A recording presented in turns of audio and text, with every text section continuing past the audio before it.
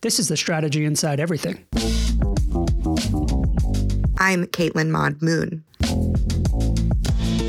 The Strategy Inside Everything is the podcast for people who think for a living. Hi, y'all. I'm back. Have you checked out In the Demo yet? What Adam and Farah have been working on is amazing. And in the meantime, I'm excited to be guest hosting The Strategy Inside Everything again. Today on the pod, we have my dear friend and fellow strategist, Nishita Tamuly, joining us from the UK. Hi, Nishita. Hey, Kaitlin. I'm so excited to be here and honestly so honored you chose me for this topic. Before we jump into our topic for the day, which I think everyone is going to be really excited about, can you tell us a little bit about your career to date and how you got into strategy? I do distinctly remember the moment of the aha moment when I was like, oh, you know what? I think I am a strategist. And this is cutting forward a little bit when I was doing my master's at NYU. And the program kind of allowed us to kind of like have day jobs while we kind of did night school. So I really just got my hands dirty in a lot of different lanes of strategy. So I tried like social strategy, brand strategy, media strategy, and kind of like just wanted to know what all of these different lanes were. And kind of after having a good feel of different lanes, that's when I realized that, oh, actually, strategy is a mindset, and that's just very innate to me. So I think that's when I kind of was like, oh, this strategy thing is just something that I'm innately good at. But kind of coming back to the beginning of the career trajectory, it's been pretty unconventional. I started in mechanical engineering, actually, which is like quite far removed from what I do on my day job or even night job, to be honest. But some would say that there's still kind of like the realms of strategy start there. And then since then, I've kind of like, did my master's in marketing and strategy. And that's I think the strategic career path really came into being. I worked at a lot of different creative and digital agencies. Currently, I'm at my first in-house job and still kind of like finding out like what strategy means to me and to people in the world. So that's the long and short of it. Yeah. I love that. I never knew that you studied or were a mechanical engineer. That's fascinating to me. And I think one of the things I love so much about the strategy inside everything is that little peek into what you're saying of how strategy has manifested for people in other areas of life, or how they've stumbled into strategy in their own way as well. Part of why I was excited to talk to you today is because it's a new year, and because I know from knowing you that you have been on a bit of a personal development journey. So it felt like a perfect time to talk about how we evolve as strategists and we evolve as people and what the relationship between those two things are. So can you tell me how your personal development journey got started? I love it. Personal development journey. It sounds so official and not messy, which it actually very much is. I think the real honest answer to that is growth has always been synonymous to living my life for me. I think for me, and not in like become successful and climb the corporate ladder kind of growth, but more like get to know myself better. Like, who am I? Am I living in my potential? And I think these last couple of years I think it's really honed into, am I living in my values? One of the kind of exercise I did early on in this journey was the Brené Brown core value, naming your core values exercise. I think you can find it on her website for those of you who are curious. And she talks about kind of like naming 2 or 3 core values that, you lean on to when you're making those big decisions in your lives. And it can't be more than 2 or 3. And courage and growth were kind of the 2 that I narrowed down to. And the exercise kind of forces you to think of those bigger changes or bigger transitions or big decisions in your life, and like really think of like what made you take those decisions. And as someone who's kind of lived in 4 countries in the past 4 years, I've had my fair share of like transitions and big decisions. And each time the decision I made was based on, am I growing as a person in my life? Am I living in my like in my true potential, and do I have the courage to take this decision for me? So I think growth kind of has been very much the way I look at living my life. So in some ways, personal development journey has been part of my life for since I guess I began to think. But what I kind of to call out in that is, we all talk about like having visions and visions being our North Star in a journey towards any kind of development, right? And one thing a fellow strategist actually had said to me in passing one time, it was such a wise saying. She said that she's kind of opposed to having visions be tied to a North Star, because the North Star is, and visions can evolve. And she truly preferred values being acting like your GPS and guiding you wherever you're going, right? So even if your destination changes, your values as your GPS will really guide you to a path which is true to you, and is still taking you towards a destination or towards, whatever that vision or goal is. And even if that goal changes, that's fine, but at least your values are always letting you stay true to yourself. And I think I really try to practice that a lot these days. As like I said, I think living in my values is kind of being synonymous to growth for me these days. And thinking about anytime I'm facing a decision, I turn back to my core values and think of like, is this really me living my potential in those core values? I forgot what the it's okay. It's totally, no, it's great. I don't even know what to call her. I guess writer, philosopher, who I know, her name's Danielle Laporte, and she has a program called the Desire Map. And it's very similar to this idea of, she calls it goals with soul, where if you set a goal and you have a very fixed idea of what it is, and you're on your way there, sometimes we cannot stop to check in with if we still want to be doing that, if it still feels good for us, because we're so focused on what it needs to look like. And so she says that what we should focus on is how we desire to feel. She calls them core desired feelings. If your goal is to feel in flow, free, and empowered, maybe this goal is right to nurture that feeling in you, or maybe it's not, and you need to identify a different goal or a different set of circumstances or decisions that you need to make. And I think that advice you got about this, a North Star can be dangerous because it's fixed versus values, I think is super relevant, not just in the strategy context, but in this idea of like strategy for our lives. Absolutely. Yeah. And I think what you said about the danger of it being fixed, right? Like I feel like so much of my life I kind of spent justifying my decisions because that's what, like that those were fixed and they were well thought out. And that is what I thought I wanted. And to a point where actually that's probably the answer to your original question of like the start of this real journey in the past couple of years was when I was a pretty problematic job back in 2020 when I was in Amsterdam. And it kind of was that mismatch between what I expected and what my decision was to choose that job to begin with, and then the reality of how I was feeling about it. And that's when, well, now in hindsight, I know that what I was experiencing was really emotional burnout. And taking that time for myself and like really questioning my choices and, confronting like, what is it that I wanted? Am I getting it? Is my expectation and reality really matching? That was kind of my first real radical act of self-care for myself, and honestly has been a turning point in my journey to like really grow and understand myself better.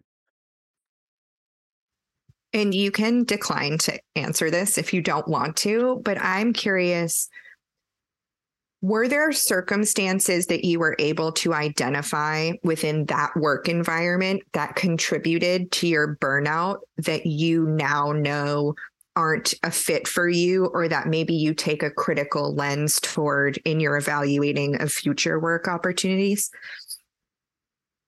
I think the biggest one that I can say is that whenever there is more talk and less substance behind it, like you'll always know it. Like there'll always be people, companies, whatever situations which kind of like hype up.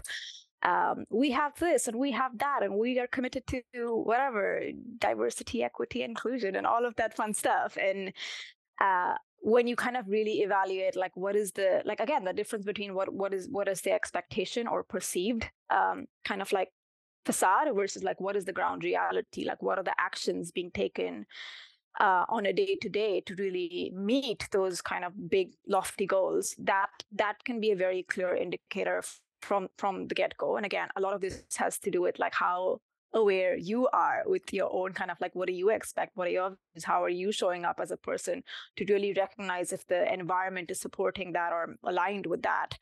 And so yeah, one of the things that I would say is like that, be real about the expectation versus like what are the hardcore facts on the ground.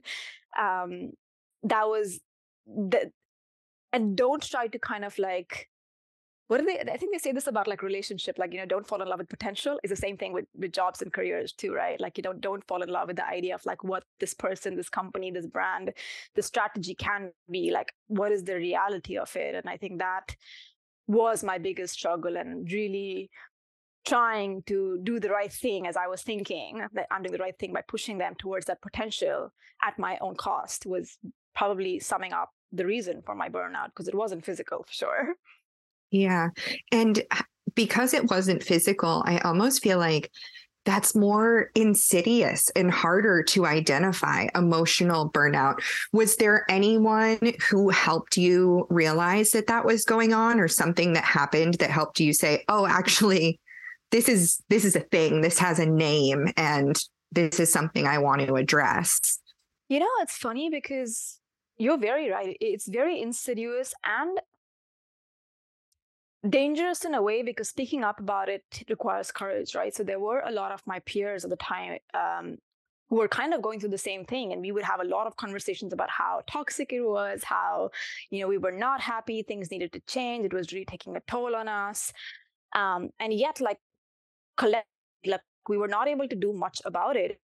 Kind of again, and that's kind of, I lean back to one of my core values being courage, and having the courage to kind of say that, you know what, this is actually not good for me, and I need to step away from it. And what really helped me was a very practical thing that the Dutch kind of government offered to the people of Netherlands, which is something that should just universally be a thing, but it is burnout leave.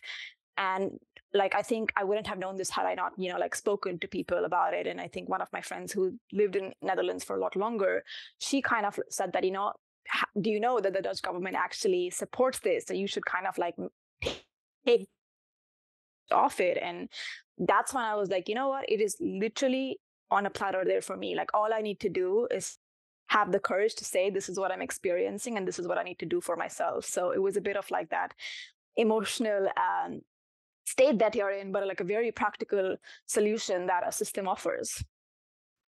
Wow, that is amazing. We need that universally. We need more of that. Yeah.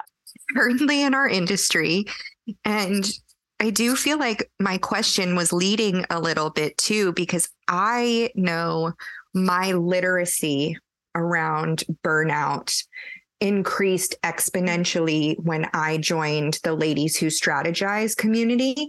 And you're also a leader of that community. And so you have an interesting perspective as a participant, but also as a leader, in seeing how the community comes together to support people who are feeling burnt out and know it or don't know it. What has it been like seeing those conversations outside of your own experience? I think there's so much power in being in someone else's story, you know, and I remember, I think Kim, who's the founder of LWS, she was one of the first people that I actually accepted that this is something that I'm going to do for myself. I'm going to take leave for emotional burnout. And her first reaction was like, she was literally like, I could hear the joy in her voice. I'm so proud of you for this for yourself. And that gave me so much courage to actually take that step. And it's not just her. Like, I feel like she kind of is the embodiment of the whole community, where when I started talking to people about what I was going through, the reception that I got with, like, what similar experiences that others were going through. And like, here was this entire community of so many brilliant people all over the world celebrating my decision to slow down and kind of being like, yes, do this for yourself, as opposed to every other conditioning that we hear about slowing down and taking time off and taking time for yourself being like bad, or like, something that is not to be proud of. And it was such a wonderful experience to just feel held by the whole community, to be honest. Yes. And so you made this decision. LWS had your back, because that's what LWS does. When you first arrived at your I am now on leave, did you jump right into self-care and personal development? How did it look? Because I do want to talk about some of the things you've tried. Yes. And I think you're going right into the Artist's Way as a program, which was, I think, one of the first things that happened to kind of I happened to come across during that time. And it's not when I actually started the program, but it was actually someone from LWS who spoke about Artist's Way and like thinking of like starting an accountability group to like do the kind of 12 weeks together. And I didn't really know about it before then, but it was kind of one of those things that I felt like I needed to do for myself. But like, before we even get into that, I feel like I could talk about writing as a tool. Like this whole podcast could just be about writing as a tool of self-care. And something that I have always done, but I think did even more so like early on in this phase of life, was really just reflect more and journal what I was thinking, what I was feeling, more intentionally, to be honest. And kind of coupled with that, what I did with all my time was also revisit some of like my older journals when 3, 4, 5 years back. And that was so therapeutic and healing, because I was reading things and finding a new perspective and wisdom in my own words. And I think people often kind of like ask questions about like, what advice would you give to your younger self? And I kind of want to flip the table and say, pay attention to what your younger self was saying, because she has a lot to say. And this is like one advice I'd want to give everybody, is to just take the time to document your life through your own words and eyes, because there is more value in it than you would think of. Like you wouldn't think of like revisiting some of your own past chapters, but that's exactly what you need sometimes to find that confidence in yourself, find that faith in yourself that you're all right and you're doing okay, and you've always kind of like had your own back. So I think that kind of reaffirmed a lot of like the choices and decisions I was making at the time. Yeah. And for those who don't know, writing, so hearing that you had this foundational journaling practice that allowed you to both create and process as well as reflect historically, there is an element of writing in the Artist's Way. But do you want to share like how the Artist's Way is bigger than that too, and any takeaways you had from it? And by the way, Julia Cameron is the author of the book and program, The Artist's Way. Oh yeah, I think the Artist's Way, I think one of the premises, even with the writing part of Artist's Way, is that you don't think about it as writing. It's just it's a tool to unlock that inner potential and creativity and whole kind of like the artist within you, right? Like that's exactly what it's called. And I think it was a very interesting to kind of like understand that the Artist's Way could be for anybody. Like I don't think I would have called myself an artist before joining kind of this journey with, where you were one of the people who kind of like, I took this journey with, and seeing how other people were developing their relationship with art. And art could be so many forms, and the artist within you is really about that creativity in which you live your life that sets you free to do, again, live the life that you want to design. And I think designing your life in some sense is also an art. And if that's the case, then all of us are artists. Yes, I couldn't agree more. And we both really resonated with different aspects of the program. So morning pages is what Julia Cameron calls the writing aspect of the Artist Way. And I think in the strategy world, it's very similar to what we would call a brain dump. So you're meant to do it first thing in the morning, wake up and write stream of consciousness. And I am not a morning person, as anyone who has ever worked with me can attest to. I'm a little bit more of a night owl. I always have been. But there's another aspect to the program that really resonated with me, which is called artist dates. And the premise of that is that you make intentional time to nurture your creative self. And again, that creative self can look like anything. It could look like model building, or it could look like writing, or it could look like visual art, or it could be working on your car, or clean, a deep clean of the house can be art, it was a framework for asking you to create intentional time and loving time, because it's called a date, to nurture that part of yourself. And so sometimes for me, it was as simple as going to the park by myself and listening to a podcast, because when else do I have time to just sit and listen and get inspired by something, or go to an art gallery, or get coffee with an inspiring friend. Were there any memorable artist dates that you did while you were doing the Artist Way? That is something that I was never really good at. But I always took inspiration from you, and you just made the artist dates sound so like, I don't know, the good laissez-faire life, and I feel like you made it feel deserving and worthy. And I think even long after, I'm not really doing the Artist Way program anymore, even though I do my morning pages, I still kind of channel some of my Kaitlin energy when I'm like, oh, I just feel like indulging in myself today. So for me, what I kept out of that practice and kind of all of your examples was a day when I kind of want to indulge in myself, I'll go to a nice coffee shop and pay my £4 for a cappuccino, which I could just make at home, and just sit and people watch, read, write, whatever it is. But that, I think, is one way to kind of celebrate myself a little bit. So I've taken some inspiration from you there. Celebrating yourself is so important. And for people who have experienced burnout, the idea of doing anything laissez-faire for a little while is so counter to the way you've been operating that led you to burnout, that for me, those things were very challenging at first. And I think for some of the people we did the Artist Way with as well, who were more resistant to the artist date portion of it, because it feels like it's not productive.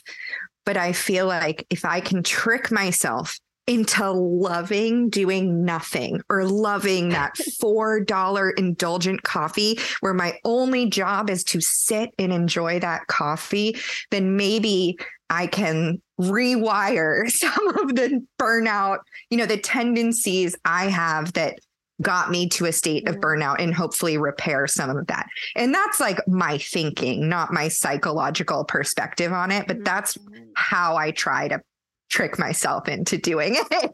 I think you do have something there, though. And what you say about rewiring is really, really important, because I feel like slowing down is very much unnatural these days to what we're conditioned to be. And it does require practice. And that's something that, rituals like this really, really do help. And one of the kind of rituals that I've consistently maintained over the last few years is my morning ritual of waking up, meditating, doing my pages, making my cup of coffee, sometimes tending to the plants, depending on if they need water or not. But that has been the most consistent part of my life through all the changes that I've been through over these so many years, living in different homes and countries and different emotional states. That stability of those rituals has really made slowing down a consistent practice in my life. And I can tell that the periods that I fell off the grid with my morning pages, I could physically tell how it was cluttering my life and mind up. And the moment I kind of like got back into more of a consistent rhythm with it, it just felt freeing to like let it out on the page and, kind of find that freedom in the ritual itself. I love that. And to me, what you're describing is not a hard to reach standard of a morning routine. We read these things in like The Cut, New York Magazine, and like, check out a so-and-so entrepreneur's morning routine. And it's like, I go for a 10-mile jog.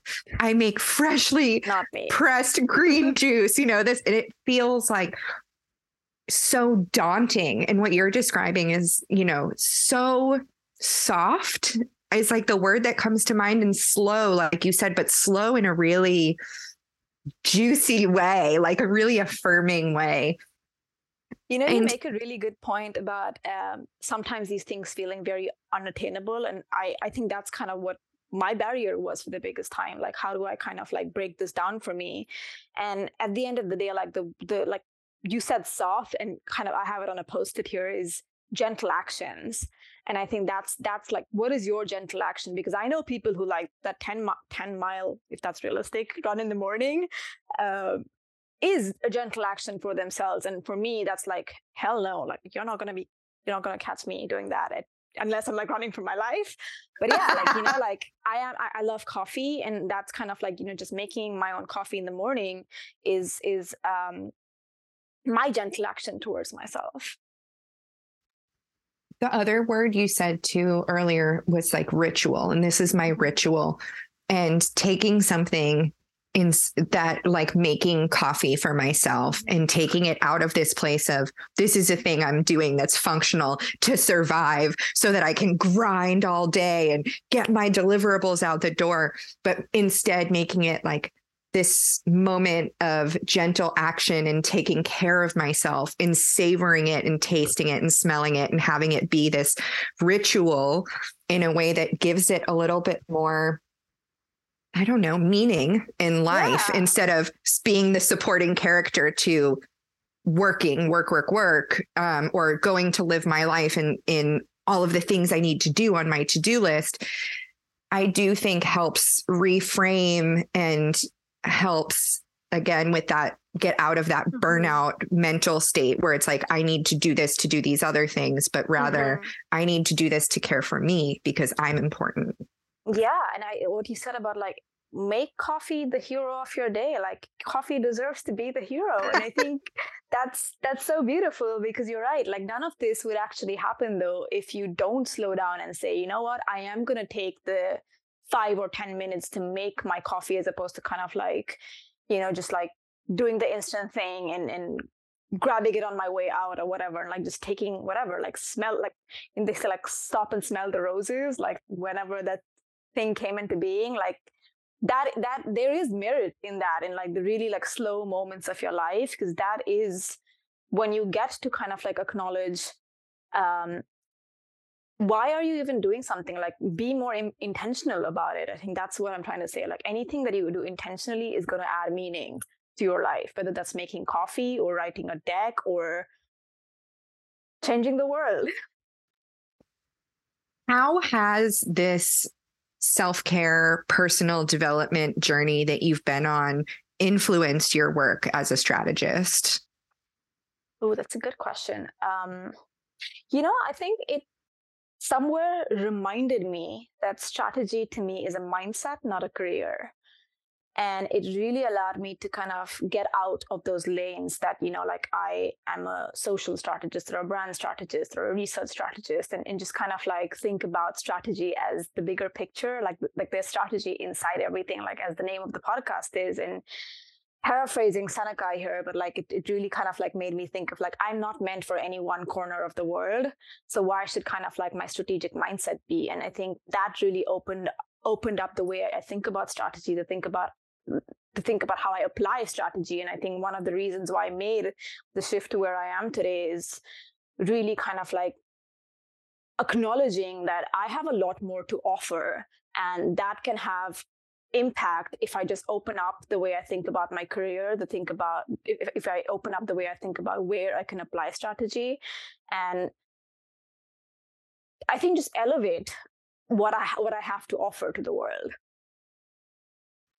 You have so much to offer the world. Has it been possible for you to bring some of that slowness into your work at all? And if so, how? And if not, how do you cope with that? That's a very important question, because one of the things that I would want to kind of stress on is this whole idea of slowness or slowing down. It's a verb, right? It's constant. It's not like I learned the art of slowing down and that's it, one and done. I think it's a daily practice, and there'll be some days when you're better at it than not, and some days when you're not able to live it at all, and that's okay too. Doesn't mean you have to go and relearn the art of slowing down. It just that whole idea of practice and ritual and really being intentional about wanting to slow down. And I think one of the traps that of slowing down can feel like, oh, you're falling behind. So there's a distinction to be made here. Like, slowing down isn't falling behind, and as it kind of tying it back to like parallel to how it affects work, is this constant kind of productivity porn cycle that we are all in. And you're like, am I being productive enough? Am I doing enough? Am I being good enough? Can I do more? And I think that's a constant struggle. And when you're trying to kind of juxtapose that, but I want to be more intentional, but I want to kind of slow down. And I think there's always going to be tension between these two. And that's okay. I think the important thing is to kind of like think of the sum of the whole. Like, if you're still able to be more intentional than not, that is a win. And I think the important thing to remember here is that you're not going to really see that change in like the big sweeping wins, right? It isn't going to be like glaring in your face. Someone isn't going to give you an award for it. It's going to be in those really tiny moments, which are so easy to miss if you don't pay attention. And to make it a little bit more tangible, like I was just thinking of it a couple of days back, something that I would get very bothered by earlier is that if I was not included in a meeting that I was meant to be on, that I was clearly meant to be on, and earlier I would get very agitated and try to be like, oh, like, why can't people just whatever, do their thing, and like get really frustrated about it. And recently I started noticing that if I am not on a meeting that I was supposed to be on, my reaction is like, oh, well, you know what? Okay, it's their loss, because I know I would have added value here. And this whole kind of narrative of access to me is a privilege. And it isn't just about like who gets access to me and how much I let people in, but it's also about like, I know I have a lot to offer. Do you get access to it? Are you deserving to get access to it? And part of it is, well, if you bring me in the room, then you have access to it. If you don't, then I get to spend that energy somewhere else. And I think that's how I've been practicing this more intentionally at work too, like just being okay with where do I allow access and where do I draw a stronger boundary. I think if there's a thing that burnout teaches us as well, is that we have only a finite amount of energy to give things. Mm-hmm. And when you give and give and give to a job, and I won't say work, because I feel like mm-hmm. like I share your perspective that work can be extremely broad. Mm-hmm. But let's say a job, then that can lead to that place of feeling like, well, I just don't have much more to give myself, to the people I love, to the things I'm passionate about in the world, to my community. You feel disconnected, you start to shut down. And so reframing this idea of access, like, well, I only have so much, and it is a privilege to be able to use this energy for other people to benefit from this way of thinking that I'm bringing to them, or my resources that I have. And I don't know, I just picture you like standing so tall and strong in that now. And that's so awesome and empowering. And I think it's a little mindset shift that anyone can start to adopt if they think about it that way. something my coach said to me to kind of help practice this more regularly is that what might you be able to do if you take the energy back from here? And I think that's it's kind of like a pull question for me now. Like whenever I kind of find myself getting agitated about something, I question myself that, is this really worth it? Like if I just save my energy here, what might I be able to do with? And can I invest more in LWS? Can I show up for that lunch break? Can I kind of, just go for an artist date? Like that making it that tangible with what I can do, what else I can do with my energy really helps to practice it more consistently.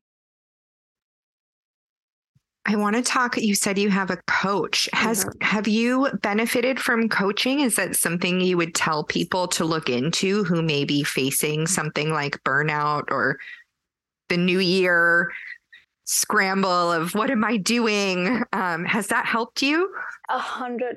I think I've been with my coach for over 7 years now. And I think it's been like literally like a journey of so much growth, right? And growth at different stages. And I guess to answer your question, I'd say it really works for me because I am a person who likes accountability, and I'm a person who kind of like finds it very hard to ask for support. So having a coach to open up to and kind of like work through some of these things which I shy away from, like telling other people, has really worked for me to open up to the people who I kind of really want to open up with.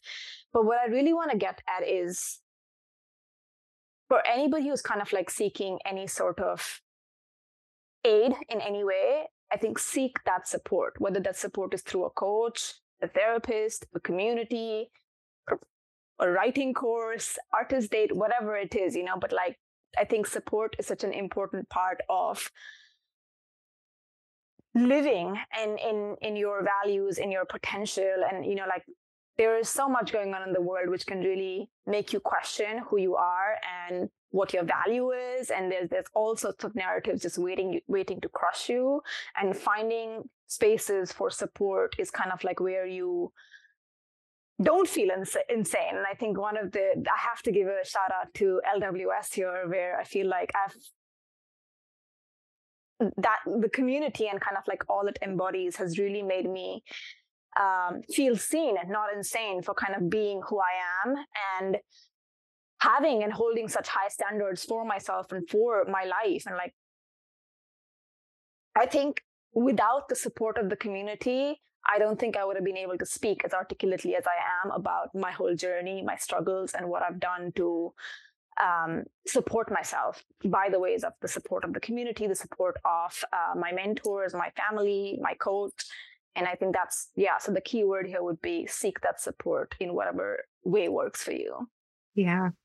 One way that I recently heard about too that sounded so appealing to me as I'm thinking about where I'm going to draw support from this year, there's this kind of radical, mystical, pink-haired, witchy woman who I've been following on social media for a long time. Her name is Gala Darling, and she has something that she calls her magical morning practice. And with a friend, so she has a buddy that she does this with. They have a little accountability practice where every morning they send each other a voice note. And I believe it follows a certain template, like, I am just, hey, I think her friend's Natasha that she does this with. She says, hey, Natasha, it's Gala. I'm setting out to have a rock star day today. Like, here's what I'm hoping to feel, throughout the day. Here's what I'm hoping to do. And to me, I'm like, that's so easy. I can just pick up my phone, record a little voice note, send it to a friend. But just knowing that someone is hearing you, whether it's I'm putting the positive intention out there, or knowing that morning someone is expecting me to send them a voice note. If it's the morning where I don't want to get out of bed and I just want to send a voice note, I'm struggling to get out of bed. But then as soon as I start recording, it's going to be like, I want to get out of bed, right? Like, I'm struggling to get out of bed, but I'm going to do it, Natasha. I'm going to do it. I'm going to go for a walk around the block. And now I've already looped in and created that support so easily. So I don't think it always needs to be a coach, like you said, or, doing a big undertaking like the Artist Way, if you can just find that one friend or your partner or someone that you can reciprocally collaborate with on the process, like a great creative art director, copywriter pairing or something, right? That it helps a lot. Yeah, I mean, you nailed it there. It's just about that collaboration, that partnership of like, whether that's for accountability, whether it's just for a check-in, whether that's to build off of each other. Like that's like at the end of the day, like we're all human beings and we all need connection. And that's what support is just a form of connection, to know that you're okay and you've got this. Sometimes you just need that reminder. Yeah. So as we near the end of our conversation, I'm going to ask you the classic research question, which is, what did I not think to ask you today that you were hoping to talk about? Anything? We covered this a little bit, but I kind of don't want to miss the opportunity of talking about like what's really hard about kind of slowing down. And we touched on it with a little bit of like, it is kind of like a continuous, it's a verb and not like it's a journey, not a destination. But something that I've been reflecting on lately in this, in this whole kind of journey, is that slowing down really is a way to reacquaint yourself with yourself, right? And that means that you're going to kind of like revisit every decision and every choice and every kind of like part of life you've lived. And that can also mean that it's going to really feel confrontational to like justify and defend those choices and the life you've lived in and loved in and lost in, and say that, what, maybe that didn't work out. Maybe that's not for you. And that can feel like an attack sometimes. And I think the hardest part about this is not being hard on yourself. And that's kind of where we don't talk about the hardness of this. Like, while there is so much merit and so much to get out of like the process of slowing down and really reacquainting yourself with yourself, it's really it can be really emotionally draining. So sometimes, and I'm definitely one of them, but people get obsessed with like growth and like being a better person and like living in your potential and like doing the right thing. And sometimes it's really just okay to do the easy thing and to just kind of like let yourself be and not have to kind of like prove that you're growing and prove that you're slowing down and prove your choices, and just be like, what? I fucked up there. That's okay. Tomorrow is another day, and I'll kind of practice this again. So really, really want to underscore how important it is to be kind to yourself in this whole journey, because it can be very, very confrontational. Yeah. And I see the parallels between what you're describing and how you end up burnt out from something like a job. Because if it's that you are doing all the things and you're the person that everyone relies on in the company, and how do I make myself completely indispensable? And then you lead to a place where maybe you're burnt out. It can be very easy to fill the space up that you've created if you are trying to create space, or if you're making a change, or you're able to take burnout leave. It can be very easy to go in and say, okay, well, now I am going to do all the things to be my best self. and now all of a sudden you've created the same, I need to be accomplished. I need to be there, wherever, somewhere other than where you are in that moment. Mm-hmm. And so to truly, I think, correct and heal some of the behaviors that are inherent and celebrated in our industry, it does require that discomfort you're describing. We're like, oh, when I stop doing all the things, there I am. Like there's whatever is going to come up. There are the things I was trying not to think about, or the things I was trying not to, I was working away, and they'll be there. That's hard. Yeah, just sitting with them is hard. But the full sentence there really is that sitting with it and really just letting yourself feel what you're feeling has so much value, because you kind of like finally listen to the thing that you were meant to listen to in the first place to overcome it. So we often just skip the step of like sitting with it because you're like, oh, it's inconvenient and uncomfortable. but sitting with it has so much merit. And I kind of want to give you a shout out on this one, because I think the first time I actually consciously sat with my feelings was when you kind of did the art therapy exercise at the Mexico retreat with LWS, and just sitting with those uncomfortable feelings and thoughts, and like coming to the end of the exercise where you learn to become friends with them was like a game changer for me to, just be like, oh, you don't have to like intellectualize everything. Just sit with it and it will tell you what you need to hear. So I think, there is real value in kind of just sitting in that ickiness for a bit. And the thing is as strategists, we're primed to, like, we know this is true. We're primed to know this is true because anyone who's ever run a focus group or moderated an interview, for example, the truth always comes out in that like little moment where at the very end of the interview, you say, do you have any questions for me? And then they say something that really rocks your world, or they ask you a question that totally reframes your thinking about whatever it is you were trying to learn in the first place, or they just make one offhanded comment that totally blows your mind. But if you weren't there specifically with the intention to listen, you would have never learned. And so how do you bring that intentionality back to yourself and truly just listen and listen to the whispers before they become the screams?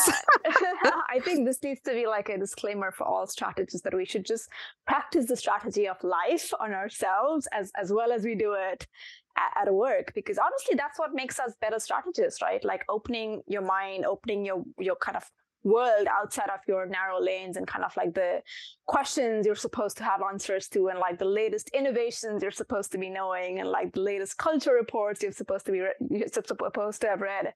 I think outside of all of that, when you just think about life, that's what makes your mind richer, and obviously it's going to make your work richer. Where can people find you on the internet? Anywhere? Are you fully off? Are you? I'm still very much on. I'm just kind of like choosing more intentionally, as with everything else, like what I want to share. But you can like, I'm if you Google me, you'll definitely find me on LinkedIn, on Instagram, wherever. Like I'm there. I'm just like, what I'm saying maybe a bit more less frequent or more intentional, as I like to think of it. And as mentioned, Nishita, you're one of the leads in Ladies Who Strategize.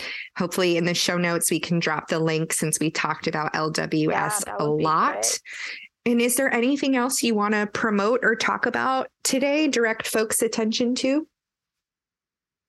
I think since we are talking about LWS, I think that's definitely one thing that I would like to call out, that the importance of community. And like, if you are a female or non-binary strategist anywhere in the world, our community is open. So definitely apply. But even if you don't kind of like meet that criteria, like find yourself a community that you can kind of really let yourself be seen in. So I think that would be what I would encourage people to do.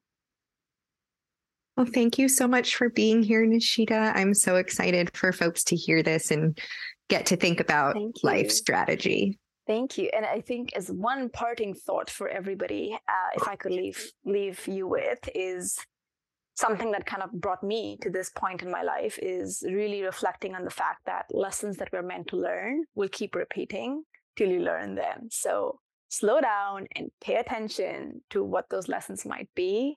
Even the parts, like listen to like all of it, all parts of you, even the parts you kind of want to hide and shy away from.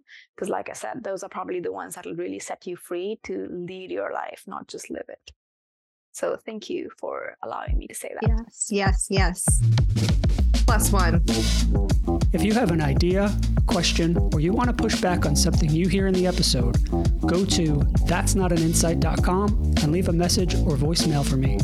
The best and most interesting messages will be added to future episodes. The Strategy Inside Everything is produced by me, Adam Pierno. If you like what you've heard, leave a review wherever you listen to podcasts. Actually, I have no idea if that helps or if it's ever done anybody any good. If you really want to help the show and you liked what you heard, share it with someone else who you think will get something out of it. That's the best way to help the show and keep the conversation growing. New music for The Strategy Inside Everything is by Luke Halaizna. You can learn more at halaizna.com. If you like what you're listening to, you can also go to Luke's Patreon and make a donation. It's at patreon.com/Elizna. Find links to both in the show notes. If you want to learn more about your host, Adam Pierno, you can find it on adampierno.com. Learn about my books, speaking, and consulting practice. Thanks so much for listening.